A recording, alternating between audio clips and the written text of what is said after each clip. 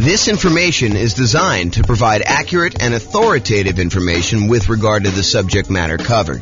It is offered with the understanding that the presenters are not engaged in rendering legal, accounting, or other professional services.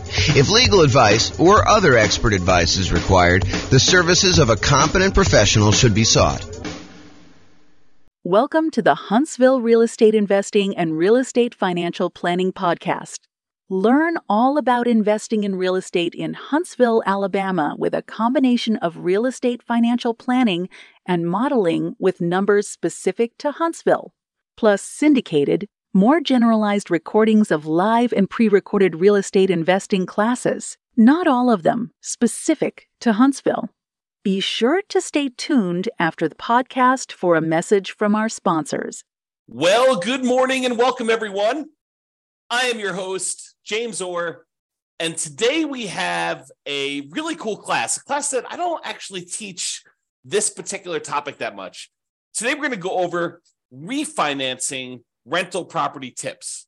So this is the class about all the different ways to refinance your rental property and some tips and information about doing that process.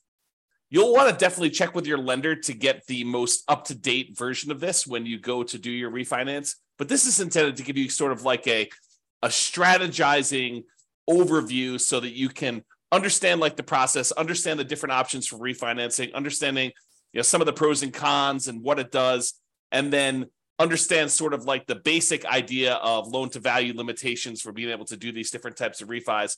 But when you're about to do this, you can't go to them and say, hey, on May 4th, 2023, James taught a class and he told me that this was the rule. And so this must be the rule. I must go ahead and have you use this rule. That's not how this works. You got to ask your lender and find out what the then current rules are and regulations and how you do it and costs and limitations and all that other stuff. So let's jump right into refinancing rental property tips and we will kind of go over this. So there are, in my mind, 4 different types of refinancing. And the ones that you probably are most familiar with is the concept of a cash out refinance where you're pulling money out of the deal, or a rate and term refinance where you are refinancing the loan because interest rates have dropped, but you're not trying to pull any money out, maybe just the tiniest bit, but you're not trying to pull any money out and you're trying to either extend the term of the loan. Maybe you've paid off the loan over 12 years, you have 18 years left on a 30-year loan, and by doing a rate and term refinance, you could reset that clock all the way back out to 30, which would significantly lower your payment. And in a lot of cases, you do that because the interest rates have gone down and you want to get a lower payment for those 2 reasons. Number 1, the interest rate has dropped and so your payment's going to be lower. And number 2, you've extended the term out again on a now lower balance, and so that lowers the payment too. So the 2 that you're probably most familiar with is this idea of cash out refinance, and then also the rate and term refinance. You're refinancing the rate of the loan and the term of the loan, the length of the loan, okay? Now, there's 2 other ones that you may not be as familiar with. The cash in refinance. Sometimes when we go to refinance a property, we will actually put money into the deal in order to achieve a certain result that we're looking to do, okay? And similarly, recasting a loan. Sometimes we want to pay a lump sum in order to have the lender recalculate the payment for the same target payoff date, okay? So if you think about this, what is recasting? Recasting is you have a loan and all of a sudden you come into some money. You come into $50,000 and you're like, whoa, I got this $50,000. I owe $250,000 on this loan. Why don't I go to the bank and say, hey, I'd like to make this $50,000 payment on this loan? What does that actually do for you? If you go to the lender and you tell them, hey, look, I want to make a $50,000 payment on the loan, what does that do? What it does is it moves the date that you will pay off the loan in. Instead of you actually reducing your monthly payment and improving cash flow, all it does is it determines how much faster you will end up paying off the loan. You're basically saying, hey, look, if I had 20 years left on this loan, now by paying $50,000, you may only have 11 years left on the loan. It may be a significant decrease in the time you have left on the loan because you're still making the same monthly payment. But what if you wanted to go to the lender and say, hey, lender, I'll tell you what, I have $50,000. I would like to make a one-time lump sum payment on the loan But what I'd like you to do, instead of changing the term of my loan and when it gets paid off, I still want it to be paid off in 20 years in this example. But what I do want you to do is I want you to improve my cash flow now. So I want you to reduce the payment such that it still pays off 20 years from now. Don't change my interest rate, but go ahead and just recalculate my payment based on this $50,000 lump sum. And the lender will be like, okay, for a fee of whatever it is, $500, we will go ahead and rewrite your loan. And not all of them will do this, by the way. It's only certain lenders. But we will go ahead and rewrite your loan and reduce your balance by $50,000 by you paying us $50,000. And we will reduce your monthly payment by that. Interest rate stays the same. The date you're going to end up paying the loan stays the same, but your monthly payment goes down. Okay? And that's because you paid down some principal. So that's what recasting is. Recasting is your ability to improve cash flow by going to the lender with a lump sum and having them reduce it. And there's usually a cost to doing it. It's not free. So if you go and you do that, realize that you're going to pay a fee to do it. So it has to be a big enough additional payment for you to actually get it reduced. Okay. Now, the other options, the cash out refinance, what you're doing with that is you're saying, look, lender, I want to go ahead and do a brand new loan with you. I want to borrow up to a certain loan to value. We'll go over those here in a second. And I want to borrow my own equity. I want to pull cash out and I will pay you interest for having access to my own equity. It does change the interest rate. So if you had a really great interest rate, doing a cash out refinance could hurt you. It could end up being more negative cash flow or a higher monthly payment by changing the interest rate from the low one you used to have to now doing a cash out refinance, and it raises the interest rate. And there's usually a small premium on the interest rate for doing cash out refinance. There's a small penalty, small risk premium that the lender wants to charge you in order to do a cash out refinance.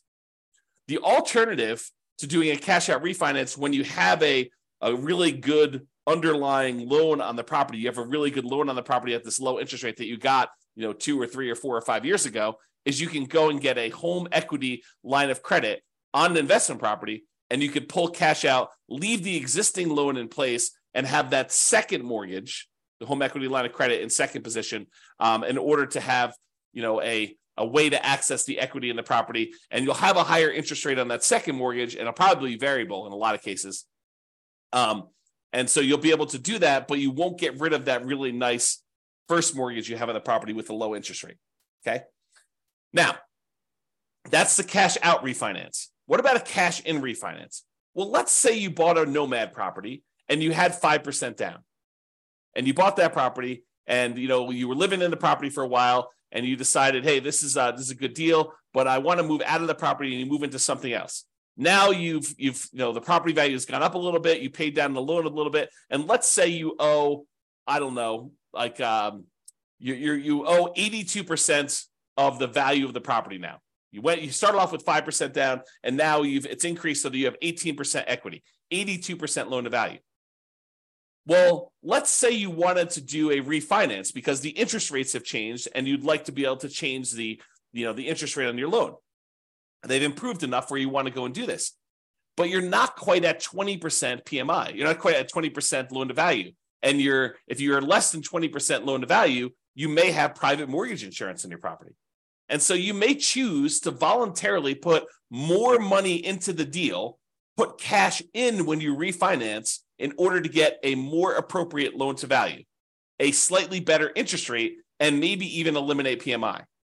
Another example of this, let's say you have 23% equity in the property. And if you put 2% more down, you get over the threshold of being at 75% loan to value or 25% down, which improves the interest rate you're going to get on the loan. So not only are you borrowing less because you put 2% more in, but also your interest rate has improved because going from that 23% equity position to 25% equity position gets you over a threshold where the interest rate actually improves on that loan. And so you do that. And so that's an example of cash in refinance, and why in some cases, even though a lot of times we're trying to optimize the minimal amount of money we have in a deal, sometimes we will voluntarily put more into a deal because it is advantageous for us to do so in certain situations. So you need to really take that into account. Okay. So we talked about cash out refinances where you pull out money, interest rate changes, you're kind of borrowing your own equity, you're starting to make interest payments on the equity that you have. Cash in refinance, You're adding money when you do a rate and term, not rate and term. You're adding money when you do I guess it is a rate and term, but you're adding money when you go ahead and refinance the loan. You're changing the interest rate. You're changing the term of the loan. Sometimes that improves your loan to value. Sometimes it gives you a better interest rate. Sometimes it gets rid of PMI if you were less than 20%, kind of have an equity in the property. And then your rate and term refinance, where you refinance, you change the mortgage interest rate and you change or reset the term of the loan. You do not pull money out except a very small amount sometimes. There's usually an amount that a lender says, hey, look, as long as it's under $1,000 or $2,000 is the one I hear probably most common. As long as it's under $2,000, you're getting some cash back, that's fine. But if it's more than $2,000, that's considered cash out refinance, and it's not considered a rate and term refinance, okay? So you can pull a little tiny bit of money out, so you're not having to do that when you're doing the rate and term. And then finally, that idea of recasting, where you pay a lump sum in to have the lender recalculate your payment for the same target payoff date. The interest rate tends to stay the same for this. Okay, so those are the 4 types of refinancing that we covered. When you do a refinance, it is very likely that they will require a new appraisal. And I think that is an increased likelihood for cash out refinancing. Now, we've seen a movement lately where lenders are moving toward not requiring some appraisals in some very specific situations. Definitely want to contact your lender and find out what the then current rules are. But we are seeing a movement toward not having to do new appraisals, doing some type of like desktop underwriting where they check the value using some of their automatic valuation modeling, AVM type models where they're doing that. Or maybe if you had a certain amount of equity in the property, they don't even need to do an appraisal at all. So be aware that may be the case, but plan for it. Plan that there's probably going to be an appraisal cost unless you talk to your lender and your lender says, nope, not going to be an appraisal for you. Okay. If you do cash out refinance, I think that the odds of you having to do a new appraisal is going to be higher. Okay. Now, most refinances allow you to refi in the closing costs for getting the new loan. In some cases, the appraisal costs of getting the new loan. And in some cases also a certain limited amount of buying down the interest rate to be rolled in. So you could go and say, hey, look, I want to go do this refinance on the property. I've got a bunch of equity in it. I want to roll in the closing costs, so that'll get added to your loan balance. I want to roll in the cost of the appraisal, so that'll get rolled into your loan balance. And because interest rates are low right now, and I'm going to have this loan forever because I'm not going to refinance again, I want to buy down my interest rate so that I can get improved cash flow. And you could roll in the buy down as well. And there may be restrictions on this, so go check with your lender. But that is my understanding that a lot of these can be rolled in up to a certain amount. Now, you may not be able to refinance with conventional financing options once you get above the loan limit. So once you get, for example, 10 loans, 10 conventional Fannie Mae, Freddie Mac loans, FHA loans, USDA loans, VA loans, once you get 10 of those on your credit report, on your tax return, and there may be some weird exceptions where if you and your spouse have totally separate tax returns, have totally separate properties that you own independently, where you can actually get 10 in your name and your social security number, and she can get, or he, whatever it is, can get 10 more on their social security number and their tax return, as long as you are doing separate tax returns and they're on separate social security numbers and you're not deeding them to each other and being on title. But check with your lender about what this limitation is. But once you get above that 10, you may not be able to easily do any type of refinancing, even rate and term refinancing, until you get down below 10. So you may need to pay off a property temporarily, get down to 9, do whatever you need to do, then actually refinance or do whatever you need to do for that last one to get back up to 10. So it starts becoming this kind of like much more complicated game of chess where there's pressure on different things. You need to move around and be strategic about stuff. Okay. Check with your lender for their current rules and your current situation to find out what is appropriate for you, and be flexible in your approach. All right, let's go over some tips for rate and term refinance. Allows you to change the current mortgage interest rate to whatever the current rates are. So if rates have dropped, you're allowed to do that. If rates have gone up, you're going to get a higher rate if you do this. It allows you to change the current term of the loan. Let's say you want to go and extend it out to a 30-year loan, or maybe you're down, you only have 8 years left, you want to extend it out just to a 15-year loan. It'll still reduce your payment, for the same interest rate, but maybe you want to extend it out so that it's a little bit lower. for the 15-year loan, doing that. And sometimes this can mean just resetting the loan back to the original term. So you paid down 7 years on a 30-year loan. Now you go and do a rate and term refinance. Even if the interest rate is identical, sometimes now extending back to that 30 years will drop your payment enough that it'll be worthwhile for you to do it to improve cash flow. You keep the same balance, what they refer to in the table to the right here as a limited cash out refinance in the table. So when we look at these, for principal residence, here's the limited cash out refinance, kind of like obligations and limitations. This is for a full cash out refinance. For a second home, here's the limited cash out refinance one. So this applies to you. And then for investment property, there's a section for purchases. There's a section for limited cash out refinance, which is what we're talking about for rate and term. Or there's a section for cash out refinance, which we'll cover here in a second. Okay. So Fannie Mae, Rocket Mortgage says this about limited cash out refinance. Fannie Mae governs the functions of cash out refinances. With a limited cash out refinance, you could pocket $2,000 or 2% of the new loan balance, whichever is less. Okay. However, the new loan balance will be higher than the original because of the funds dispersed and any closing costs not paid upfront. So that's from Rocket Mortgage, and it just describes that you can go up to, according to them, $2,000 out of pocket, or you can pocket $2,000. You can get cash out of the deal, or 2%, whichever is less, 2% of the new loan balance. Okay, so realize if you have a relatively low balance, you may be limited by the balance of the loan, or $2,000, whichever is going to be lower. So let's talk about the maximum loan to value. So investment property, if you're doing this limited cash out refinance of 1 to 4 units, anything more than 4 units, 5 units and up is considered commercial property. And those are different rules completely. But if you're doing 1 to 4 units for a fixed rate mortgage and adjustable rate mortgage, the maximum loan to value you can do is 75%. Okay. So you can go up to 75% loan to value. You'd leave 25% in the deal when you do this rate and term refinance, this limited cash out. Now, if you're living in the property, you could do a limited cash out refinance on 1 unit. You can go to 97% with a fixed rate mortgage or 95% with an adjustable rate mortgage. If you're in a duplex, you can go to 85% for a fixed rate mortgage and adjustable rate mortgage. And if you're in a triplex or fourplex, it's 75% loan to value, sort of like what an investment property would be. Okay. And that's for the limited cash out refinance. Also happens to be for the purchase for those. If you have a second home, if you're doing a rate and term refi and you have 1 unit, which you can't do multiple units with those, then the maximum amount you can go with those is 90% loan to value for both fixed rate mortgages and adjustable rate mortgages. So you have to leave 10% in the deal on your second homes. Okay. All right. So that's the numbers for the rate and term refi. This often improves cash flow in falling interest rate environments, especially. So when you have 2 things working for you, you paid down the loan a little bit, and so you have less that you owe, and you have less left in terms of duration left on your loan. And when interest rates are coming down, it improves cash flow in 2 ways. Number one is you're usually extending your term out again, and so you're borrowing a smaller amount over a longer term. And if interest rates have come down from your previous kind of mortgage interest rate, then you've also improved cash flow from an improved lower interest rate. Sometimes the interest rate doesn't need to go down, but you paid down the loan low enough and you've been paying it off long enough that you can extend the term out again. And even with a slightly higher interest rate, your cash flow can still improve. Less, but can still improve.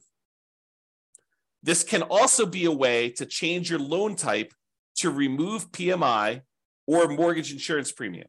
So with FHA loans, the private mortgage insurance with most of them, there's some exceptions, but most of them, when you're putting 3.5%, I'll say all of them, when you're putting 3.5% down, they have PMI forever.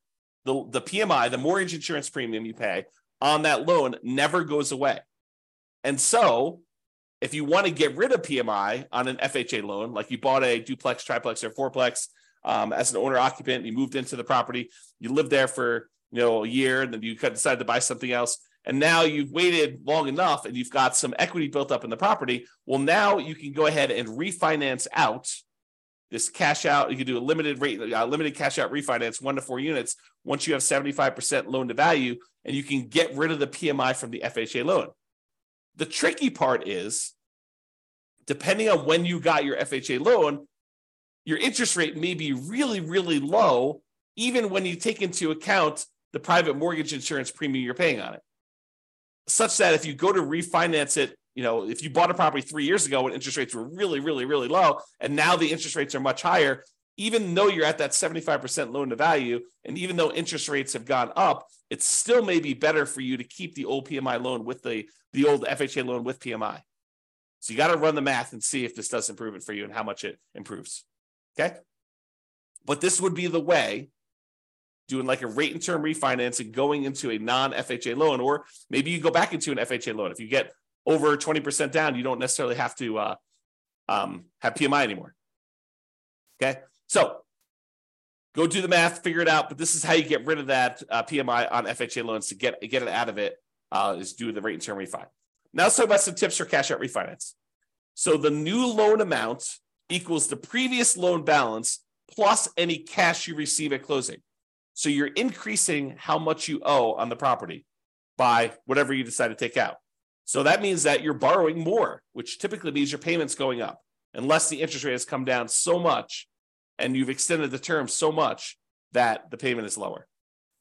Now, borrowed money that you pull out of a loan is not typically taxable, but talk to your CPA if you plan to use the money for additional investing, because there are rules about where that gets applied. My very layman's, non-professional, non-tax advisor understanding of this is that the money you use to buy another investment property is offset by that property, not the one that you pulled the money out of. But go talk to your CPA to get clarification on that, because I am not sure, and I am not a professional, and I'm not giving you tax advice because I'm not qualified to give you tax advice. I don't even do my own taxes. Okay, so go talk to your own CPA and make sure you got that down. All right, so let's talk about the maximum loan to value you can do now for cash out refinances when you're pulling money out. So if you were going to try to pull cash out of a property that you're living in, with one unit, you can go up to 80% loan to value for fixed rate mortgages and adjustable rate mortgages. So if you're living in a single family home, a condo or townhome, and you've got one unit, you can actually go up to 80% loan to value. If you're in a duplex, triplex, or fourplex, 2 to 4 units, remember 5 units and above is commercial, it's a totally different deal. You can go up to 75% loan to value. So a little bit more conservative. They will only allow you to go up to 75% loan to value. You have to keep 25% equity in the deal if you're going to do a cash out refinance. And those numbers are different than when you do the rate and term. Okay. Second homes, when you're doing a cash out refinance, it's still 75% loan to value. Okay. You have to be 75% loan to value to do cash out for this. Then if you're doing investment property, you're doing a cash out refinance with one unit, a single family home, condo or townhome, with one unit, it's 75% loan to value. If you're talking about a duplex, triplex, or fourplex, and you want to pull cash out of that, they only allow you to go to 70% loan to value. So even more conservative. They want you to keep 30% equity in the deal when you do this. So really, to kind of summarize it, you're probably 75% loan to value, no matter what you're doing, unless you're doing a single family home where you're living in the property, then you can go to 80%. Or when you're doing your 2 units, 3 units, or 4 units, triplex, duplex, triplex, or fourplex with an investment property, it's more conservative. It's 70% loan to value. Okay. Now, this type of idea, this idea of doing, cash out refinance, although you can do sort of rate and term if you borrow the money in order to buy the property and the repairs when you do your burst strategy. But most often when you're trying to do the burst strategy, a lot of times you're doing this cash out refinance model where you're pulling money out of the deal. And the ideal is to pull all of your money out of the deal and and so you have the money and you could use it to do other deals in the future. But the idea is to try to get all of your money out. And there is usually a delay. Most lenders now are requiring seasoning of the property for up to 12 months in order to do this. Now, there may be a kind of like, a custom lender, a lender that has a very specific program. Well, they will allow you to do a rate and term refinance or cash out refinance with less than 12 months.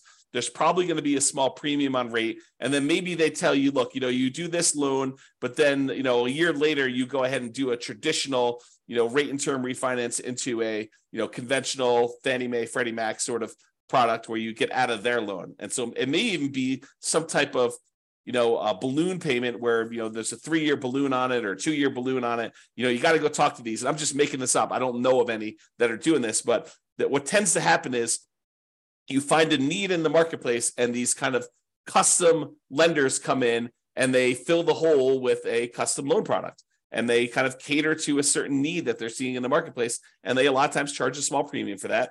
And they get their premium, being able to cater to those guys. So if you want to do this with more traditional Fannie Mae, Freddie Mac, definitely talk to your normal mortgage broker and find out what the rules are. If you want to try to find one of these more alternative ones, you're more likely to find those guys advertising to like a real estate investor club or group. Okay. All right. So those are the tips for cash out refinance. Owner occupant refi. So if you're living in a property and you go, let's say you've been living in a property for 14 months, you've been doing the nomad strategy and you're about to move out and you're like, rates have come down or equity has grown so much that I think I can get rid of PMI. What I'd like to do is I'd like to do a refinance using an owner occupant loan while I'm there before I move out of the property.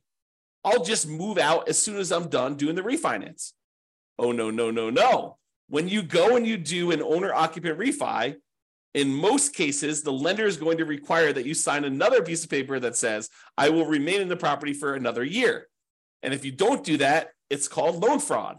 This could be a version of like equity stripping, where you have a bunch of equity in a property as an owner-occupant, you do a refi, you max out the loan you can get on it, you pull all of the equity out of the property, then you kind of like leave the property. Maybe you keep it. Maybe you just abandon it. And you kind of say, look, this was cheaper than paying a real estate agent. I only have to leave 5% in the deal. Look at the numbers there for doing a, limited cash out refinance, or I guess your cash out refinance will be higher, but you could do a limited cash out refinance and get up to 95% and just abandon the property. I don't know.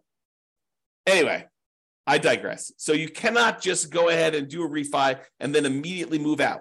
Now, if you want to try to do that, talk to the lender and see if the lender will, if they have a loan program or if they're going to require you to stay in the property for another year. Some of them may not, but that's what I've seen. I've seen that they require you to stay in the property for another year. So check with your lender if you plan to refi and then move out before a year is up. They may have rules about that. If you're being transferred for work or there's some type of significant life event, I think there are some exceptions. You and your wife, you and your spouse get married. When you were engaged, now you're getting married. Maybe that's a significant life event where you're combining households and you can move out before the year's up. Maybe you're getting divorced and you're going to move out and you're going to keep the house or do whatever you're going to do with that. Maybe you got transferred to a different job. Maybe you're having a baby. All of these might be considered significant enough life events where they can make an exception to that 1-year rule. But you can't just arbitrarily say, the next day after I do my owner occupant refi, I'm moving out. They don't like that. They consider it loan fraud because they consider you got those terms of the loan, the better interest rate, the lower risk loan because they thought you were going to be living in the property, and then you immediately moved out. They don't like it when you do that. All right, so in conclusion, there are several flavors of refinancing.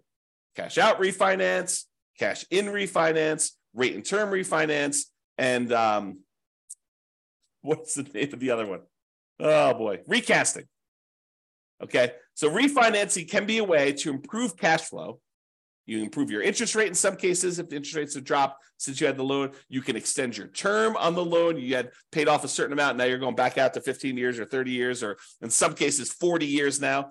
You can also eliminate PMI, where, equity is increasing your property fast enough. Now you've got, your PMI is low enough. You can either request PMI get removed, or in some cases, you have to actually refinance the loan, especially with like FHA loans. Okay.